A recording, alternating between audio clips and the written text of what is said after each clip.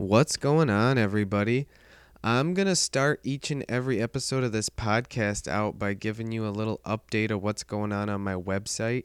Over there, I have health and fitness news. I post my blogs. I have some of the latest events coming up, like arm wrestling tournaments, practices, different other fitness related events like 5K runs and yoga classes, and just various different things. Also, deals on the latest health and fitness supplements that I got, and healthy recipes to help keep you changing up your meals so you don't get bored with the stuff, but you can still eat healthy foods. So, what I got under the health and fitness news section right now: evidence for sugar addiction. This will give you a link to an article that has the resources that show that excessive sugar consumption increases the dopamine levels in the brain, similar to the way that drugs like cocaine do, and that it may be expected to have the same addictive potential. So that should send a red flag to anybody who consumes a lot of sugar right there, and this just shows proof that sugar is just as addictive as a lot of these dangerous drugs like heroin and cocaine, and it can cause a lot of bad side effects in your body, which I'll go into in other podcasts later on. There's also an article that shows that ketones may aid in the treatment of traumatic brain injury. Ketones are the byproduct of a ketogenic diet. When you're doing a ketogenic diet, your body produces more ketones in your blood. And I'll go into the full explanation of what that is, what that means, and exactly what's happening with that when I do my podcast on the ketogenic diet. But the fact that ketones aid in the treatment of traumatic brain injuries is just an awesome finding, because a lot of athletes, professional athletes, even people who just have gotten hit in the head hard from different accidents and things, it could be really useful to help them heal that up and recover from it. There's all kinds of health and fitness news like that. My latest blog is the Food is Fuel Paleo Shrimp Bowl. It's a detailed blog on how people seem to neglect their meals and their nutrition for the sake of not having time because they're too busy with other things. And it details how each and every day on my lunch I go and make this paleo shrimp bowl that I eat on my 1 hour lunch break at work, and how there are different ways people could go about still getting proper nutrition when they don't have so much time, and where you could cut time around, and just it's a good read on that. The latest events that I got coming up, of course, each and every Sunday we have No Wimps arm wrestling practice here in Greenville, Michigan. If you need details on that, how to get hooked up with the practice and address, stuff like that, if you're interested in coming, just message the No Wimps arm wrestling page on Facebook, and we'll get you details there. There's also an arm wrestling tournament coming up June 11th in Mason, Ohio, at the Powder Keg Harley Davidson Center there. It's an arm wrestling practice hosted by Kentucky Arm Wrestling. So that should be a good practice to attend if you're going to be in the area and available to go. We also have, what else I got for deals?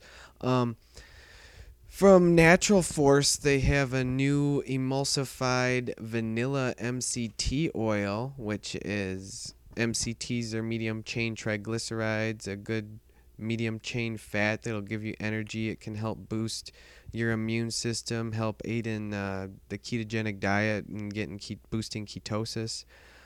Just really good fats for your brain and stuff. It's a energy boost is mainly what it's for, and you can squirt some of that in your coffee. Now that they got the vanilla flavor, that just makes it even more awesome.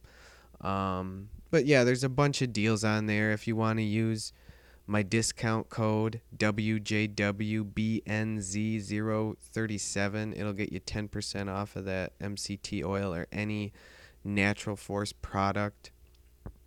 I'm brought to you by Natural Force.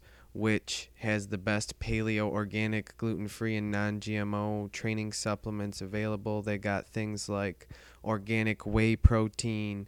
They got collagen peptides, which collagen is good for your hair, skin, and nails and helps heal tendons and ligaments, helps joint discomfort, and just aids in muscle recovery. They have things like Alpha Strength, which is a natural testosterone booster that's been proven to increase male sperm count and aid in increasing their testosterone levels naturally. I'm also brought to you by Organic Muscle. They have all organic natural pre-workout and protein powder. They're more targeted towards like a vegan audience because it is all plant-based, no animal byproducts or anything in any of their products, and they got a lot of good stuff. Their protein powder, they have a vanilla and a chocolate. They're working on a couple flavors for the pre-workout, but the wild berry one they have is pretty awesome. I use it before every workout. And even on my lunch for a little extra energy boost, instead of drinking an energy drink or a soda or something, I do another dose of the Organic Muscle pre-workout to kind of give me a midday kick. And of course, I also have links to Lucky Vitamin, Thrive Market, Live Superfoods, which are different sponsors as well on the website. But go check out some of the resources on there if you're interested in any of that stuff. My guest that I have on the podcast today is my longtime friend Trevor Jackson. He is a local artist, a body piercer, and he is currently a junior piercer and in an apprenticeship at Kitten Flower Boutique, which they have stores in Kalamazoo and in Grand Rapids. And I'll have links up on my website, sleekpodcast.com, SLIEK podcast.com. We'll have links up to Trevor's Facebook and various different things that me and him talked about in this podcast and ways to get a hold of him if you're interested in getting a piercing by him or anything like that. So it was a really interesting conversation. I learned a lot about piercings and various other things and just like getting a different look into it, like getting into the mind of someone who does that and loves it, and it's what he's passionate about, and just various aspects that I think a lot of people don't really consider when they think about piercings and some of the things we talked about, like body suspensions and stuff. So it's really cool, and I think it'll give people a different outlook on a lot of this stuff. So I hope you guys enjoy it. Thank you for listening.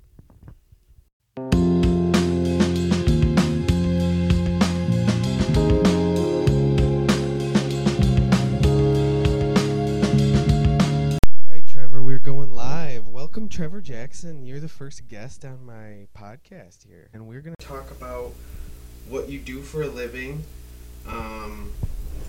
your artwork, what made you interested in art and possibly with piercings and stuff to begin with, and just kind of what it's like to do what you do and some different aspects of that. Awesome, and I'm honored to be the first guest on your podcast. Heck yeah. Where do you want to start?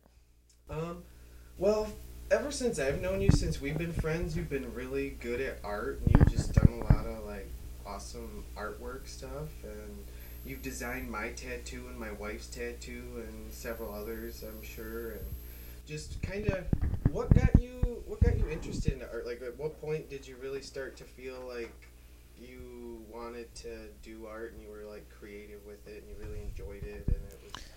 Well, I don't really remember what directed me into expressing myself like with visual arts. I just remember wanting to draw on everything growing up. Apparently I would draw on the kitchen floor quite a bit when I was like 4 or 5 years old. Right. Luckily it washed off pretty easily. I drew on like schoolwork, just like little doodles here and there. Sure, you remember quite a few of that from high school. Oh, of course. But I don't know, it's just always been a part of my life to just want to express myself through that specific medium. That's awesome, dude. Yeah. Yeah, like I said, ever since I've known you, you've been like that friend of mine that I've always been like, yeah, he's an awesome artist. Anytime I've ever talked about art with anybody, you always get brought up, or like anything with tattoos, or like I get asked about my tattoo a lot, and I'll bring up you and your artwork and stuff. And so now you are a body piercer up at the Kitten Flower Boutique, right? Mm-hmm. Yep. I go back and forth between our Grand Rapids and our Kalamazoo location. Okay. Like, what got you into piercing, I guess, and like where did you start, and like, Well, for me, a lot of that stuff started around like when I was 10. I got my first piercing. It was just like an earlobe piercing. Worked all summer to get it done. Got it done with like piercing gun. Probably wasn't the best way to do it, but you know, we've all been there. You gotta do what you gotta do. And at that point, my family was involved with a local tattoo studio, so I just kind of got a little bit of time in there, got introduced to that type of environment. And over time, it just kind of stuck with me. I really got drawn into like the tattoo aspect of things, just being able to express myself visually again, but this time, you know, as an image on your body. Right. So over the years, I kind of worked with that, designing tattoos for people, just kind of helping out here and there where I could. And then right around like college time, I moved to Grand Rapids. Freshman year in college, you know, a lot of things change. I kept feeling like if I went the tattoo route, it'd be too easy almost. Like I felt like I was really good working with those styles of mediums, that just tattooing would be too close to like learning how to paint type thing. So I would just, you know, get bored with it over time, and I wouldn't want to do that just because we'd lose quality. And, you know, I want to do something that I can give 100% every time to that person, because it's something that changes their body.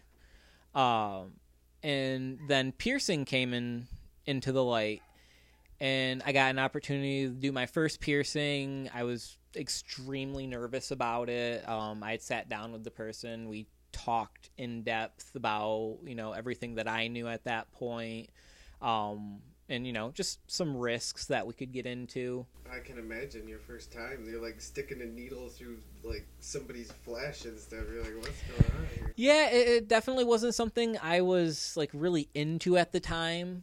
But, you know, we both agreed that, you know, we're going to do this, and, you know, what happened. It went pretty smoothly.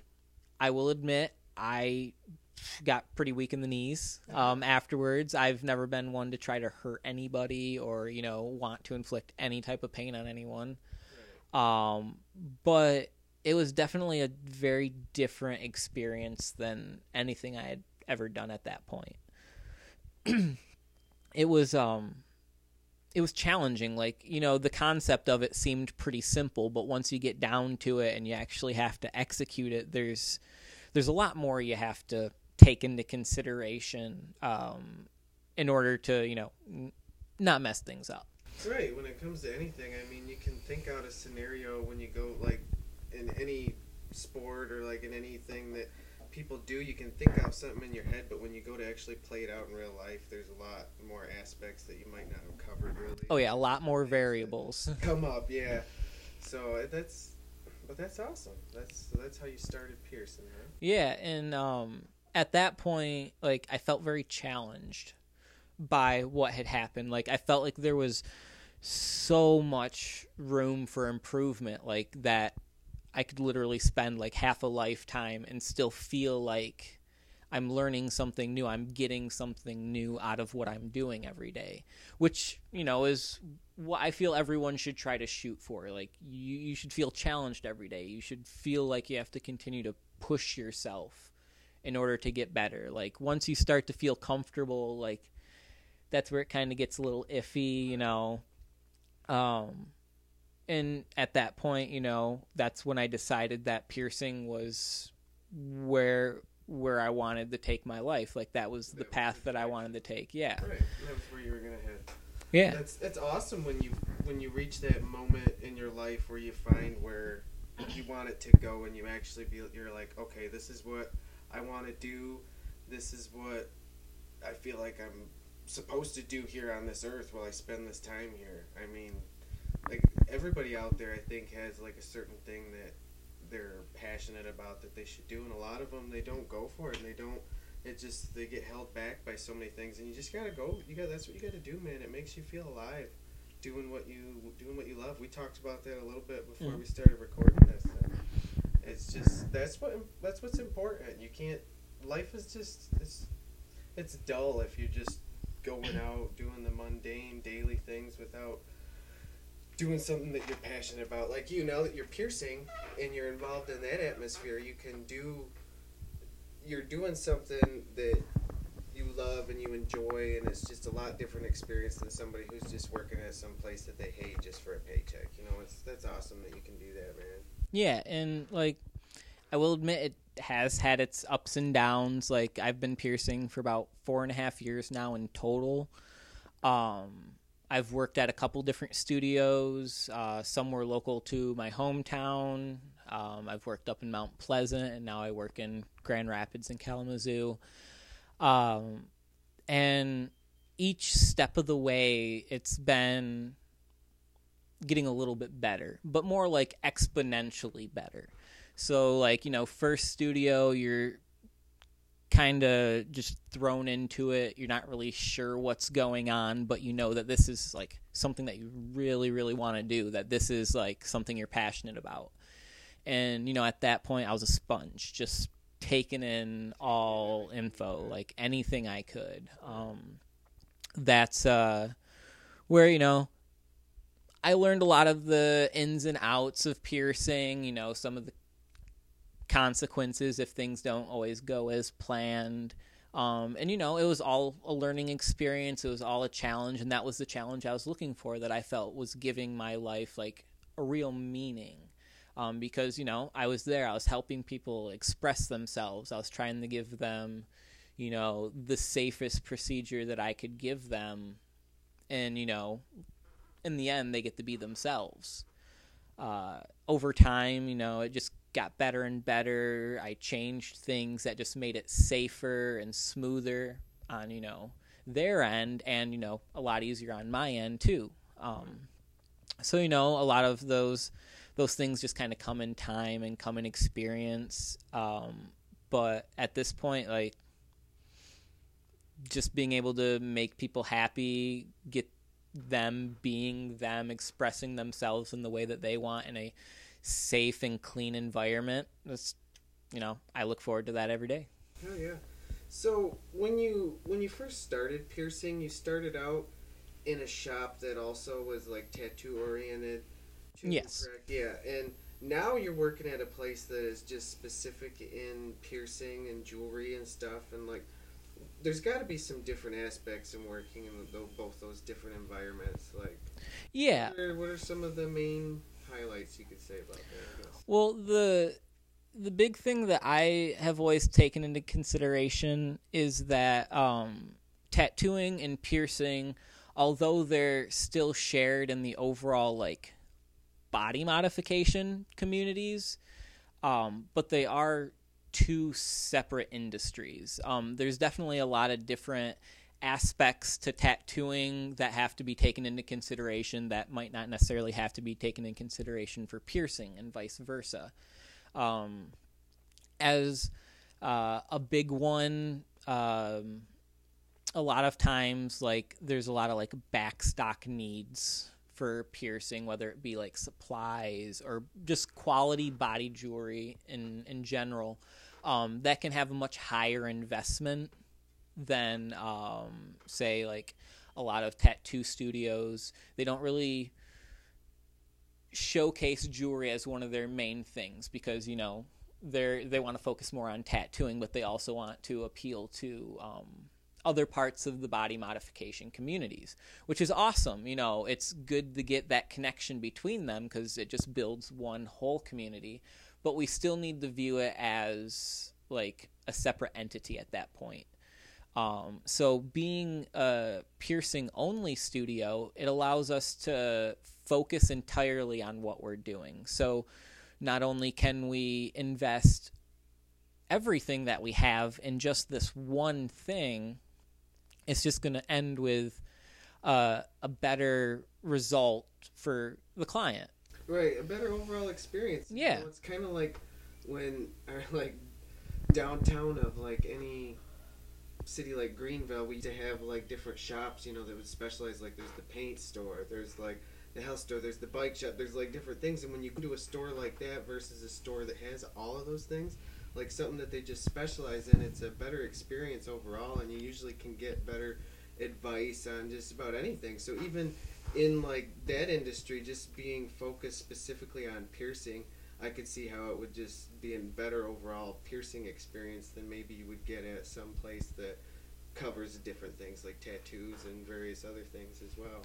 Yeah, and like, don't get me wrong, there's a lot of really awesome studios that do offer both tattooing and piercing, but they've kind of found that line where they can still kind of coexist in the same environment, but they're still treating it as two individual things. So they have somebody and, like a team that handles strictly all the piercing stuff, making sure that, all of those clients, the people that are there for, safe quality piercings are being taken care of. But then they also have the tattooing side that handles all of the tattooing aspects of, that overall community.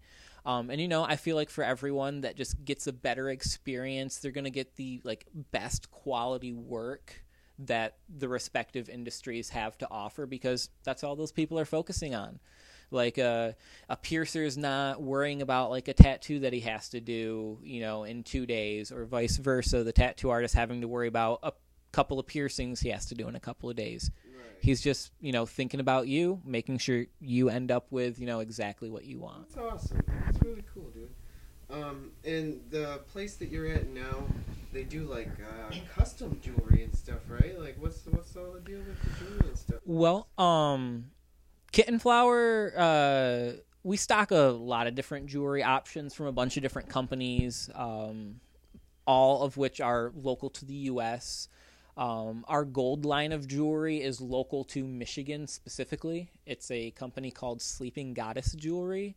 It was started by the owner of the studio, Zach June, and it's honestly, I would say, one of my favorite lines of jewelry that are out right now, just because it focuses on like very simplistic, like dainty designs. They're very elegant. They have a nice flow to them, and they're very versatile. So they work for a bunch of different placements, depending on the overall look people want. It is pretty nice too. Like we have the ability to pick from, pretty much any gemstone you can think of. We can even do like custom designs if you want to help draw up a piece, or create your own unique design compared to like, yeah. So there's a lot of different routes we can go with stuff like that.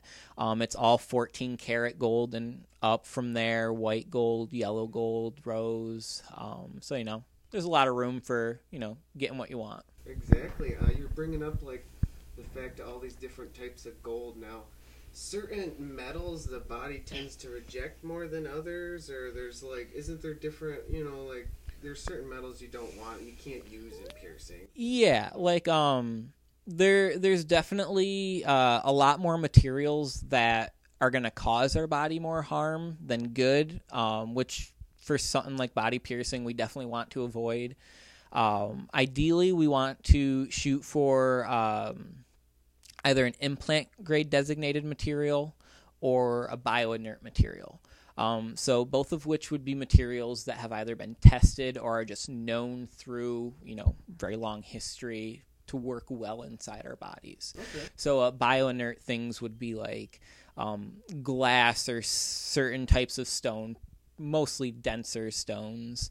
14 karat gold, 18 karat gold, niobium, which is a pure element. That's a bioinert material as well.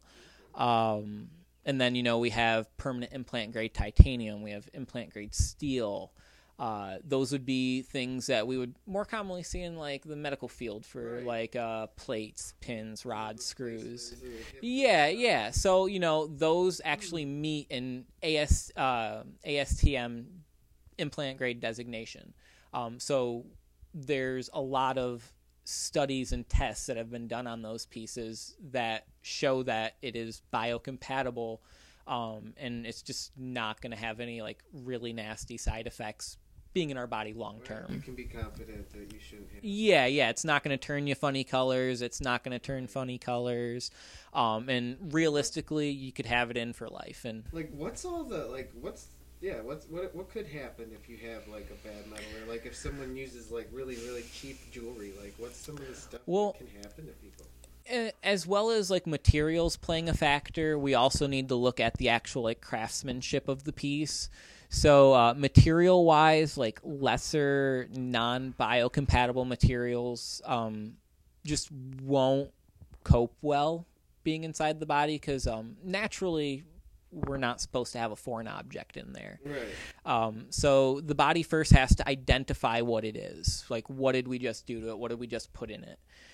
If it's just not really good metal or material in general, whether it's metal or not, the body's going to see it as a threat and try to either break it down, which like a lot of plastics tend to break down inside our bodies, or it's going to try to push it out, which is going to cause like migration, and just the body's just going to not have it in there anymore. Right. Push it out, get rid of it. Yeah, that way it's happy. It can finish up healing, the wound that was inflicted on it. But if we have something that the body doesn't see as a threat, like implant grade titanium, for example, as long as the anatomy was suitable for the piercing and, everything was sized appropriately, the body's not going to see any reason that piece shouldn't be there. So it's going to just kind of go through its normal healing stuff. Sometimes there can be some hiccups along the way, like if it gets bumped or snagged pretty hard, or, if you go swimming too soon, stuff like that. But for the most part, like if we take into consideration those factors, the body doesn't really see it as, as big of a deal.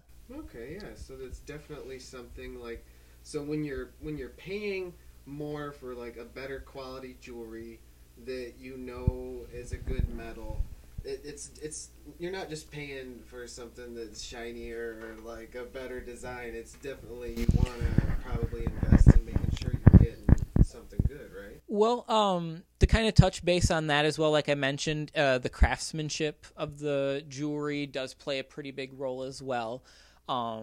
A lot of times, even if it's a really good material, so let's say it is implant grade material, but it's not really like machined properly or polished properly. Like what we want to shoot for is a mirror polish finish, free of any burrs, nicks, or any like sharp edges in this jewelry, because we're putting it into an open wound, and we need to make sure it's not going to cause you damage, either being in there, taking it in and out, or just, any type of interaction that you're having with that piece. We want to make sure it's going to be ideal for you. So there's definitely a lot of back and forth. There's a lot of companies that don't strive for the best quality craftsmanship, but then there's also a lot of companies that are like shooting for the stars, and they're doing very well at it. Right. So there are a lot of really awesome companies. They offer a very wide range of jewelry for literally anything: earlobes, nose piercings, oral piercings, anything you can think of. That's bringing up another question. So like, what is the different, like, there's different, like, for a lip ring versus a nose ring, or like for eyebrow, or what, like, what's like as in like the styles for them? The styles, and like, isn't like the size different, or like what's is there difference? Yeah, there's a lot of variables that come into play. Like everyone comes in different shapes and sizes. So like length of jewelry for fresh piercings can always vary. Some people swell a lot, some people don't swell at all. Some people, say like their earlobe is much thicker than, the first 3 people that came in that day. There's a lot of different like sizing ideals we have to go through to figure out what's going to be the best option to start someone with. So we'll kind of work with you, figure out what's going to suit you best for like your lifestyle, your, anatomy, for whatever we're piercing. We want to make sure it's going to give you the best possible experience that we can offer. But like there's a bunch of different styles depending on what exactly you're going for. So like just in lip piercings, there's like 4 different, if not 5 different styles of jewelry that we can put in there. Some are going to be, good to start with, some not so good to start with, but there are a lot of options for like once everything's healed up. Like literally the sky is the limit. You can design your own stuff. You can build jewelry components to like connect multiple piercings, like literally anything you want to do. That's awesome, dude. Yeah, I didn't realize like how much there was into like the whole picking out like the piece of jewelry, making sure that it, like you said, it was free of burrs and everything. I didn't realize like all of the care and everything that really goes into this. And I mean, it makes sense now that we think about it, but it's not just something that like comes to mind when I think about like the art of piercing and doing that. And what could happen if there was something wrong with it, or it is poor quality metals. And I don't know if that many people out there are that aware of what all goes into it and what it all entails there, and like the different factors that you were bringing up, like you said. What is like the most popular piercing? Probably the ear, maybe, Well, I would say it's hard to narrow it down to like the number one. I could definitely do like a top 3. I would definitely say earlobes, just like, your standard lobe could be like higher up on the earlobe, anything like that. Nostril piercing, side of the nose, cute on everyone, like literally everyone. And then more recently, it's been kind of a tie between helix or upper ear piercings, or a doth piercing. Okay. Does that seem to like come in trends? Like, do a lot of people come in for like the same piercing around like the same time or something? Because like you just said, like the one ear piercing like seems to be really popular lately or whatever. Yeah, there's definitely like some waves for certain piercings. I'd say like earlobes and nostrils are pretty straight across the board. Like those are always going to be like really awesome ones people come in for. There's a lot of options for them.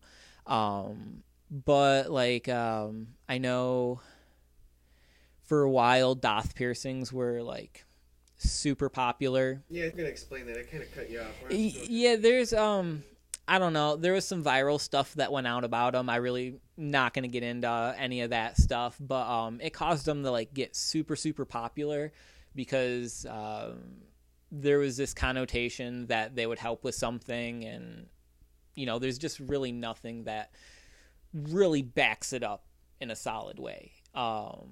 So like, because of that, we did a lot of them, like probably 20 or so a week. Yeah, it was intense for a while. But then, just as quickly as it picked up, it kind of died back down.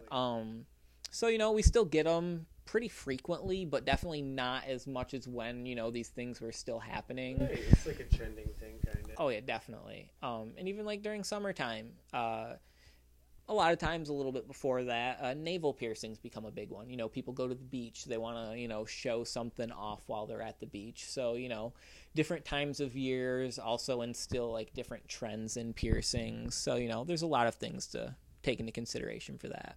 Heck yeah, dude. Let's see. I had a couple other questions I was going to ask you here. What was it? Like, in piercing people like that you've done so far, what's the craziest thing that's happened? Like, I mean, has there been like a blood gusher out of something? I don't know. Most piercings probably don't really bleed a lot, or like, what's just something crazy that's happened to you while you were piercing and you were just like, what in the world is going on here? That's actually a good question. There's definitely a lot of really interesting things that have happened. I wouldn't really say that I've had too many like nightmarish stories or anything like that. No. But there is always one that sticks out to me. It was a little bit earlier in my career. This like really sweet old lady, she was like 63. She came in, she just wanted her nose pierced. And I was like, sweet, like this is super cool. Like I love it when some of the older generations come in, you know, they finally get to live out that dream they've always wanted. She just picked out, you know, a little clear CZ gem, nothing super crazy or blingy. We did the piercing, went super smooth. She was stoked afterwards. You know, I was getting everything cleaned up, and then I looked back over to her, and she was crying. And naturally, at first, I was like really concerned. I thought maybe she was like in a lot of discomfort or a lot of pain or anything like that. And I asked her if she was okay, and she said that she was, but she just like needed a moment. And so, you know, I gave her moment, and then she came up to me and she explained that 2 years prior, she was planning on going in and getting her nose pierced with her sister, who, like, it was her twin, so they were the same age. And it was something that they had talked about for a while, so, like, it was a big deal. But her sister ended up passing away. And so, you know, it was really hard for her to still go through with that, you know, when it had been planned for so long with someone that she cared so much about. And so, like, she finally got up the courage to go through and do it. And she, like, was so, like, brought back by the experience that, like, she was just in tears. And, like, it was honestly probably one of the best experiences I've ever had the honor of, like, being a part of. Like, I was super stoked that I was able to give her that experience and kind of bring her that, like, closure in her life. Wow, man. So, there's definitely been some like pretty intense moments, and that is like not what I had in mind, but it's a lot better when oh yeah, but that's what it's all about. Like you help someone get through something that was hard in a way. I mean, maybe it doesn't really seem like it that much, but I think I can tell by the way you talking about it meant something to you. And it's just that's what this life's all about, is just making moments like that, I think. And just like that's when we feel the most alive. Like me and you were talking, and like where I work, I've had this couple come in and they ask me different like health and fitness advice, and I've been helping them out with some recipes and what to pick out for different things.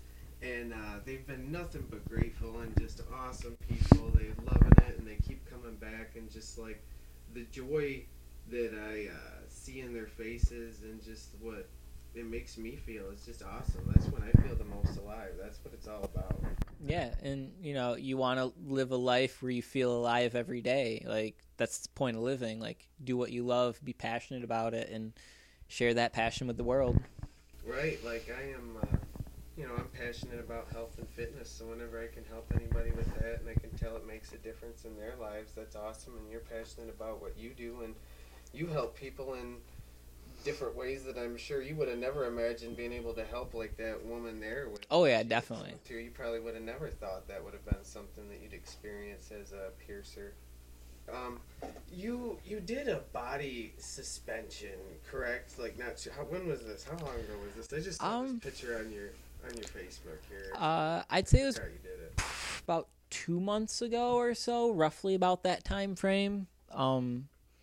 It was my first one. I was extremely nervous for it, but extremely excited at the same time. So there was definitely some back and forth feelings, but overall, like, awesome experience. Like, great. And for people, I mean, most people probably know what a body suspension is by now, but like, if anyone's listening that doesn't really know, this is where like you are suspended by like these hooks that they like pierce in your back, right? Like what is, like, you showed me this video. This is some crazy stuff. Well, there's a bunch of different ways you can do a suspension. More traditionally, you'll see them like in like shoulder placements. You can do like chest and stomach placements. You can even put a couple hooks in like some legs and arms. It just kind of depends on what kind of experience you want to get out of it. Each position, I feel, is going to give the suspendee a different experience. So, like, I've only done what's traditionally known as like a suicide suspension. It's just 2 hooks, 1 in each shoulder. It was a lot more comfortable than I expected it to be.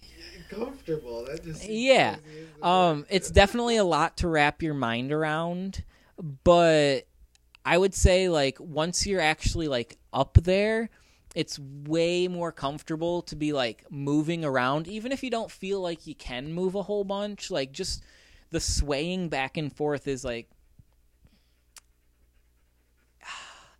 it's really hard to describe. It's almost kind of like a very relaxing pressure, if that makes sense to anybody. But like when I felt like I wasn't moving, it just felt really like tight and pinchy almost. So, just kind of having that nice sway it felt like, everything was at ease. Yeah, it was fun.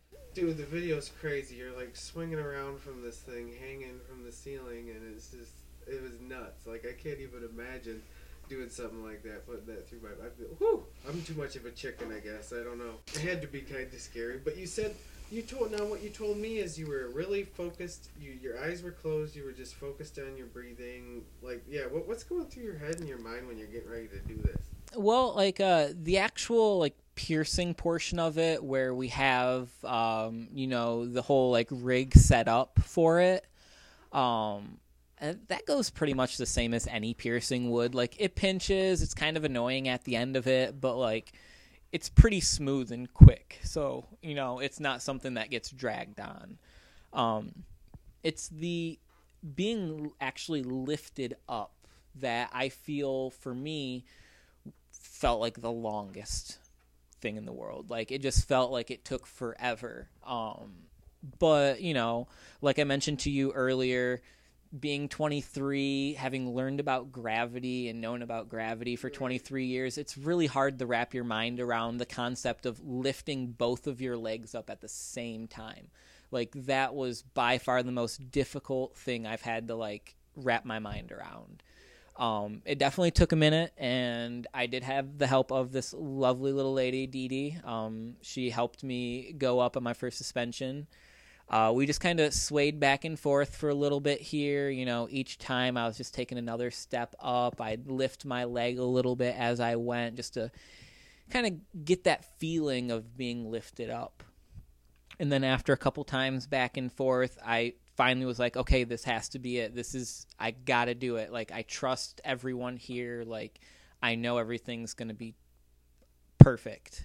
And I got like brought both my legs up at the same time, and then it felt like I was floating there for a minute. Like there was no pain, there was no pressure or anything. It was just like I felt my heart speed up a little bit, my breathing got a little bit heavier, but I felt very, very relaxed, and it was insane. It was not what I expected at all. Yeah, man. And to me, that seems crazy to be able to be relaxed in that, but that, I guess, after you get through it and you get up there and it's like there's probably a sense of relief over you after you're kind of, you get up off the ground and you fucking did it and you're like, oh man, I'm here.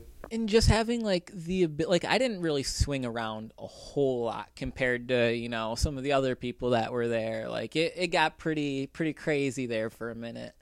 But I don't know. It was a feeling I had never felt before. Like, to have that much motion and free range, but not be restricted by gravity. Like, I wasn't relying on my legs or my foothold on the earth anymore.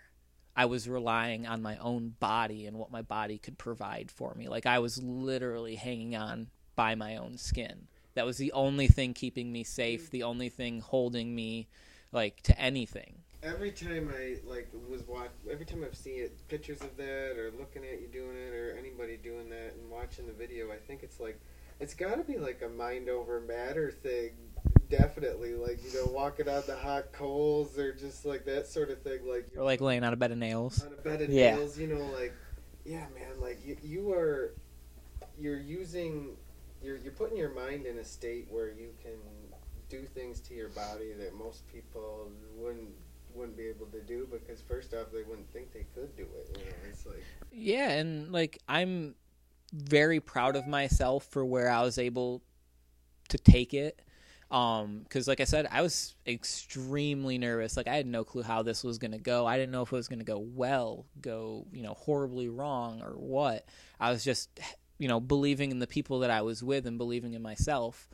But like there were, I think, 4 of us that went up for our first times. And like I am super proud of everyone that was there. Even, some of the people that came with the suspension crew, like Morgan, I am so proud of him. Like, he's been trying to do this suspension a couple of times. It's called a lotus position. So it had a single hook in the center of his back, and then a hook in each knee. And so, you're sitting cross-legged and then you're being lifted up. So it's a little bit more, like quite a bit more difficult than, kind of walking yourself up. So you have to kind of trust in everyone else and yourself quite a bit more. But he was able to go up. He even got some movement and spinning in there. Like I got some video of it. Like it was spinning around too and moving. Dude, it was great. Just hanging from this stuff. They're like swinging around and moving, and like I'm gonna try to get some of these videos up on my page, and so you guys can go link off to it and check it out or whatever. Oh yeah, it was a great experience for everyone. Oh, man, yeah, that's just insane, dude. But yeah, it's like a mind over matter thing, and that is key in most things in life, is like the mental aspect of it, and like especially with like health and fitness, and being able to start working out and getting in that mindset of doing that, you have to be mentally strong. And I think in working out, it doesn't just build your physical muscles, it's like a mental muscle and builds the will, because there's a lot of days where it's like you wake up and no, I don't really feel like going to the gym today. I don't really want to go run. I don't really want to do that. And if you actually push yourself and make yourself go do it, not only do you feel better afterwards, and not only are you getting physical exercise, but you're gaining that ability to like force yourself to do something you don't think you can do. And then the next time you go to do it, you know that you can force yourself to do that because you've done it before. It's a little bit easier, and you go and do it again. And you build that will, you build that mindset, and you can use that, and it can help you in like so many different aspects of life. So like the mental part of anything is key. I'm starting to learn, like, that is just crazy, like how much the mind goes into a lot of stuff. But to me, that has to be a big mental thing. Like that, for me, that would be the biggest, having somebody pierce my back with these things and like have me hang up, and then let alone fucking swing around and like kick at the walls and lights and shit like you guys were doing in this video. That's insane, dude. You guys have to be in like a different state of mind, an altered state of mind almost, to be able to get up there and do that. It's like, there's definitely a sense of euphoria to it. Like you get that adrenaline rush going, and you're just like, whoa, like this is actually happening. Like I am like just kind of coming to terms with what exactly was happening, because like you can watch it and be like, oh, like that's intense. They're swinging around like that, but when you're the person that's up there, it's just like, whoa, I'm swinging around up there. Like it's like this is actually happening. Like this is reality. Yeah, like it doesn't get more real than that. Like you're just and I think this might be the first time I've used this, but like I feel like that is like a true human experience. Like there's a sense of security to it, but there's also a sense of like things can always go wrong. Like doesn't matter what it is, there's small little chance it can always go wrong. But like you're just all of that's outweighed by like the excitement that you're having, because you're doing something that not a lot of people have done. Like, granted, there's a lot of people that have done this, but on the grand scheme of, the world, like, it's a pretty small percentage. Right. Like, this is living, like, doing something this extreme, pushing your body to that limit, like... Yeah, it's got to be flooding your brain with, like, all kinds of, like, serotonin, dopamine, who knows, adrenaline's going, like, you are just... And at that moment, you have to be just fucking feeling alive, man. I can't even imagine. That's crazy. It's like taking the fucking, when you're on like a roller coaster going real fast up and that, like that crazy alive feeling, probably multiply it by like 1,000 or like 10 roller coasters. 10 roller coasters. Yeah, that's insane, dude. It's actually crazy. I would rather do another suspension than get on a roller coaster. Whatever. Yeah. Probably safer, right? No. I don't know. Roller coasters have never been my thing. No, some of them look pretty rickety, man. I don't trust people, and people build roller coasters, and people maintain roller coasters and run them. But you need to trust people for a suspension, though, because it's the crew that keeps you safe. Right. Because I shouldn't say that I don't trust some people, but just like gotta get the right people at the frickin' like okay, maybe like a park like Disneyland or something I might be okay with, but like the little like carnival things that like your local flea market carnival, like that stuff, like the Ferris wheel thing, and like some of the other shit that they got that like you're up off the ground a ways and stuff, but they're like traveling all over with that. They're packing that shit up, they're putting it back up, they're like packing up, taking it to the next town, putting it back up, and it's like maybe they were in a hurry this time. Maybe they forgot a piece. Maybe this hinge wore out a little too much and they decided not to replace it yet. You never fucking know. Like, I don't know. I don't trust that shit. But yeah, you had a whole crew. You said there was a suspension crew. So like this is like a whole like team process to do this. Yeah. What are they all there doing, and what's the purpose for? Well, there's like a suspension community, so it's kind of like the piercing community, tattoo community. The suspension community is kind of like it's their own like specialty thing. So like they're focused solely on like doing this stuff. So like that's what makes them awesome at it. Like it's perfect. But the crew that came out was from Iowa. It was awesome. They're good buddies with a couple of my coworkers. It was a great experience on everyone's end. We had a lot of fun. Everybody learned something from it, which is, what I always shoot for. But ideally there's, at least like 3 or 4 people I would say would be like a good number to have like a nice smooth running, crew. There's someone like Dee Dee threw hooks for everyone. So, she was one of the people that were actually like piercing and putting the hooks in and all the equipment in. Morgan helped get the actual like rig hooked up and tied off. So he was the one that was making sure everything was secure. So that way, once you're pulled up, you didn't have to worry about a knot coming loose. And then, your health and safety is put at risk at that point. So, there's a lot of steps that have to be met. You're really relying on all these people when you're doing this, aren't you? And then, like, there was a couple people that were involved with actually, like, holding the rig and, like, getting us suspended and lifted, which, when it comes down to it, like, they're one of the big players right there. They're the ones that are in control of what happens to that person up, like, when they're up there. Right. So Sarah and Mark were the ones that helped us out with that. They were, awesome. They had a lot of fun doing it too. We all did. And then we had one of my personal favorite jobs. I got to do it a couple of times. I got to be bio hands.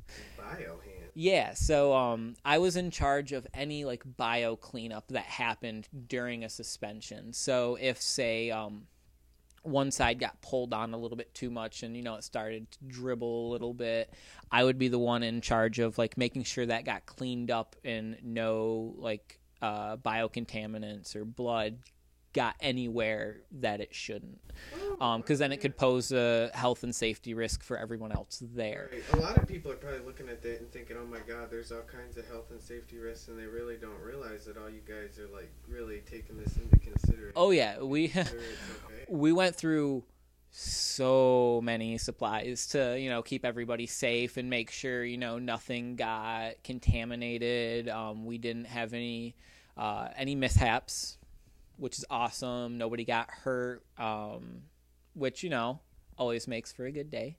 Oh, yeah. But, yeah, if we can make it safe, that's what we want to shoot for. Like, we don't want people to be putting themselves at risk. Like, we're all about helping people express themselves and do what they need to do to make themselves feel alive when it comes to like body piercing and stuff like that. But we also need to make sure that it's going to be safe for them and not put them in a position where their own, security is going to be compromised. Right. Yeah. I mean, and that's awesome that you guys do that. I'm sure, probably the first time I saw that, I wasn't thinking of that you guys were making sure that that's all like that safe and stuff. Well, not you in particular, but the first time I've ever seen a suspension, it's like, oh my God, you don't really realize that they're really making sure that nothing's going to be contaminated, and they're really looking at like the health aspects of all the stuff that's going down. Oh yeah, the crew that came out was really on point with all that stuff. Quite the process. And then like when you're doing piercings and stuff, there's a lot there's probably some different things that you have to make sure that you're not contaminating, right? With what's that process like? Well, it is gonna vary a little bit from studio to studio.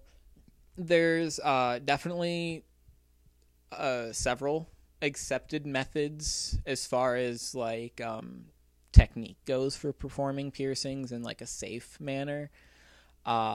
We do more of like an aseptic technique, so it's like sterile to sterile type thing. We're not using like non-sterile with sterile utensils, stuff like that. And that way we can ensure we're not accidentally sneaking something in there. So like we have an autoclave. It's a Statum. It's like I would say a souped up, like old school autoclave. So, old school autoclaves will usually take like 40, 45 minutes to run a cycle. A lot of times those won't always like sterilize hollow instruments. Autoclave, that's like what all the stuff's sitting in. Yeah, it's like the big machine that we put, all the tools, jewelry, everything that we're going to be using for the piercing in, so that way we can make sure there's no microorganisms on the jewelry, on the surface of anything. So what exactly is that thing doing? It's killing all the bacteria? Yeah, so the one that we have, it's called the Statum. It's instead of sterilizing in like 45 minutes, it sterilizes in about like 6-7 minutes. Oh, wow. So it works perfect for like high volume studios that like to like showcase a lot of their jewelry, because then we can just take stuff from the displays, sterilize it beforehand, and it's good to go. With that, ours can also sterilize lumens, which would be like hollow instruments. So like literally everything we use is getting like a nice, like really intense, like deep cleaning, so to speak. That way, our piercing utensils, jewelry, any components we'll need for each individual piercing is going to be as safe as we can humanly get it. You guys really seem to be covering all the base, or like every corner of this. I mean, you really take a lot into consideration and make sure it's really clean and good quality, and that's awesome. Yeah, and this is actually one of the only studios I've worked at, other than my previous studio for a little bit, where we use sterile gloves.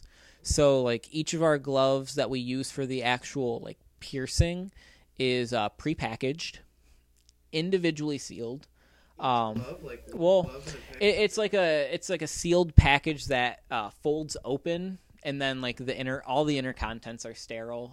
Like the cuffs of the gloves are rolled up, so that way when we touch it, we're only touching the inside of the glove. Doctor or like a surgeon when you're like doing this? Always. Like I get these really sweet blue gloves, awesome like lavender mask. Oh yeah, dude. It's like a dream job. Like, okay, man. Oh yeah, but going under the knife. Watch out. No. Oh yeah, and like it's really cool too, because some of the earlier studios I worked at, I didn't know that much about like aseptic techniques, so I couldn't really apply it to its fullest capacity.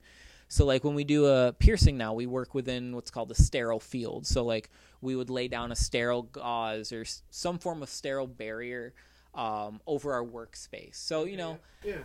That way we can just ensure like hairs aren't going to get in there. There's like oils on hairs that can, sneak into piercings, cause some guff on your end. We want to make sure nothing's going to sneak in there while we're doing your piercing. Right. We also want to make sure that like just by, handling different things, we're not transferring anything over, whether it's on a tool or on your jewelry. Like, we just want to make sure you have like literally the best start to this healing opportunity as you can possibly get. Because, if we get a good start, in a majority of cases, everything's going to heal up like quickly and easily on your end. Awesome, dude. Yeah.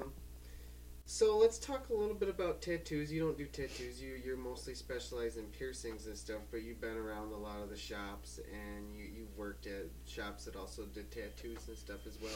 What's like the craziest tattoo that's come in that someone's got covered up, and like did it like turn out good after?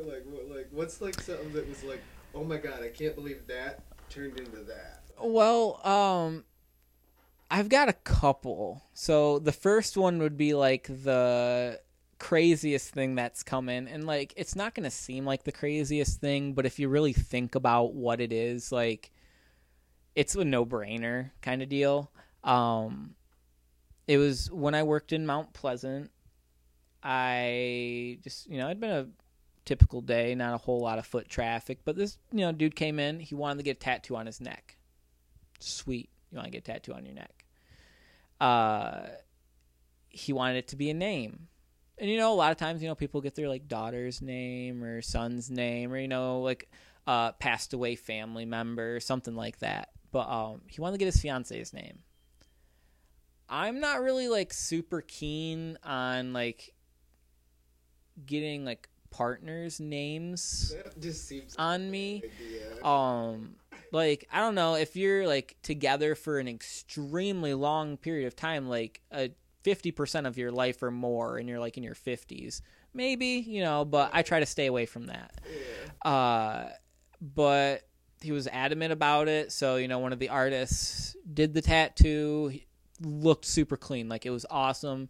Really nice script. Like, it was an awesome tattoo. He left. Couple days went by. He came back like after the weekend was over, and he needed to have it covered up because his fiance broke up with him. Oh my god, over the weekend. Yep, because he got her name tattooed on him. Oh wow, because he got the tattoo. Yeah, she broke off everything. Like, they were no longer together. So he needed the tattoo covered up. Oh my god, that is crazy. Yeah, I can't really remember what he got it covered up with, but like that just always like stuck in my brain. Like, don't get somebody's name on you unless like they're a family member or like they're your kid or something. I don't know, just not like relationships. No. You don't. Yeah. Do that. That's a bad idea. Every time I see that, I go, uh-oh. Like, you better hope that you guys are together, or you could find someone with that same name that you hook it up that you're cool with. But you're like, okay, we'll reuse the tattoo. You gotta recycle, man. Yeah. Like, I've seen some really cool cover-up ideas where, like, they do, like, a void stamp over it. I always thought that was kind of funny. I've also seen like a classic like list cross off, so they'll like cross off with red and put the next name underneath, which I think is just asking for trouble at that point. But yeah, people do some crazy stuff, but I guess that's part of the experience. You do you. If that makes you feel alive, like that's totally on you. Like, if you don't like it, you can get covered up. Right. We got like laser removal now. That's a thing. You could always, look into that. Dude, we live in the future. Yeah. It's crazy, man. Like, mech suits. You don't gotta worry about it. You can fucking remove it if you, I guess. Yeah. Don't leave that shit on your neck. Yeah. Yeah, the mech suits, dude. We were talking about that before we started recording. What was that all about again? You had me thinking like Iron Man, like fucking RoboCop, like fucking. Well, what the hell is this? I'm not like personally like really informed about them. One of my coworkers has quite a bit more experience than I do, but they're like, it's like almost a simulation type deal. Not like an Iron Man suit kind of thing, more like a bulkier, like maybe like a more smaller, compact, like walker, like from Star Wars type thing. Okay. Yeah, so like you're in this little like cab. It's got like missiles and stuff on the side, and then 2 legs, and you can like pivot and stuff. It sounds really cool. Like there's a few of them in Granville, and apparently it's just a couple bucks per game. And like there's I think like 8, so you can get like a group of people and actually like battle each other in these machines. Yeah, like it's like a simulation. So like you have the suit and it goes in. There's all the controls around it, and from what I hear, it's pretty thorough controls. So like you can actually operate every piece of like what this mech suit could do if it was like an actual functioning mech suit type thing. Okay. And then it has like a screen in there where you're in this virtual world with the other mech suits, and you have to fight each other. So like you get to like run around this virtual world and like shoot at each other, and you get like a score readout at the end with all your stats. It looks so much fun. Oh my god, dude, that's crazy. The future. Dude, yeah, this is the strangest life we've ever known, man. I'm telling you. It's That's gonna... what this is all about. This is some strange shit. Yeah. Strange, 2017, pretty strange. Oh god, dude, Trump's the fucking president. It's strange. I'm not saying he's good or bad or what. You can fill in the blank yourself, but it's just this. It's something. That's something, dude. Yeah. He was on the fucking Apprentice firing motherfuckers, and now he's in the White House fire and motherfuckers. Do you think he does it just like he did on the Apprentice? No, I don't know. He's like sitting in there eating a Trump steak, and he has him come in the office, and he's like, all right. I don't know. It was under my understanding he couldn't like deal with a lot of like the trademark Trump stuff, and I thought the whole like "you're fired" was trademark. Yeah, I don't know, dude. I don't know. Who knows? Who knows? And plus, you tell that guy he can't do something, and he goes, "Really? Watch me." Yeah, he's the president. He's the kind of guy that he don't give no fuck. Yeah. No, dude, yeah, it's strange times, dude. That virtual reality shit's getting real. Like that fucking like Google glasses and shit they got. Is it or Google Glass? What? I don't know what it is. Have you seen what they got? I've seen some like tidbits of it. Like maybe it was the Microsoft one I'm thinking of. There was some video of something like that. It's like one of these big companies. They have their version of their virtual reality glasses or goggles or whatever. They put them on, and they like you can see through them, so you like see the room like we're looking at it right now.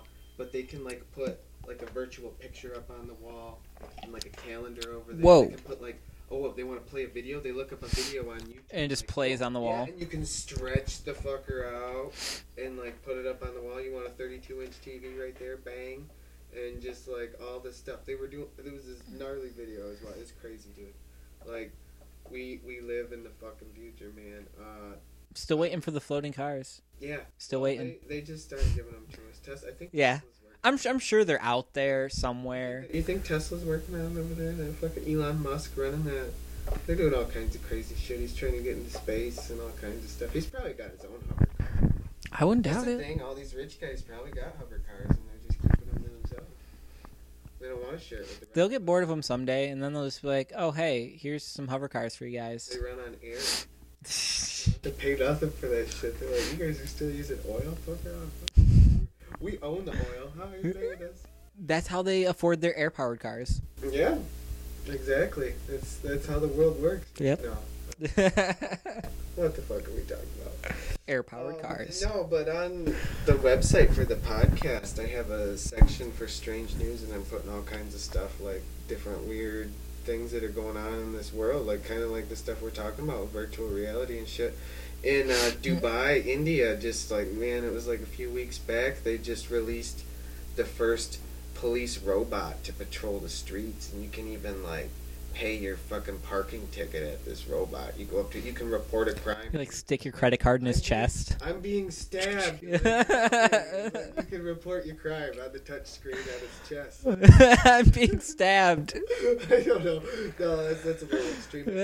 You can pay your parking ticket at it and stuff. They said by the year 2030, they're actually going to have like 20% of their police force that is supposed to be robots. That is just nuts, man. The wave of the future. The future. It's a little scary. The future, dude.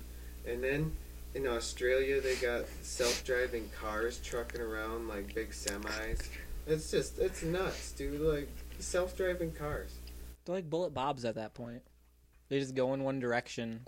Honestly, like, I've heard a lot of people talk about it, and some people aren't. They feel like they're scared of the self-driving cars, and they're kind of worried about more accidents. I'm honestly thinking, I trust the robots more, almost. Like, You ever seen the movie Maximum Overdrive? The vehicles come to life, and that's just the end of it. oh, no. Yeah, we're headed the wrong way. We should have learned from the Australia, what are you doing? No, but the scary part of that, really, man, they're doing that over there. That's eventually going to come over here. And like, the second most popular job among males in the United States is truck driving. So once the robots start taking over the truck driving, what are all those guys going to do? Then they got robots that can be police officers. They can have eventually robots are going to do fucking everything, man. Like, they're going to take over like every aspect of like everything we do for work. So what are people going to do for work? I really like, this keeps getting brought up, you know, like the virtual reality stuff makes me think about this article about this police RoboCop thing that they're deploying, just the advancements in all kinds of technology, the self-driving cars. It's just like, this is escalating really fast, and it's going in a way where it's going to take over just about every aspect of our lives.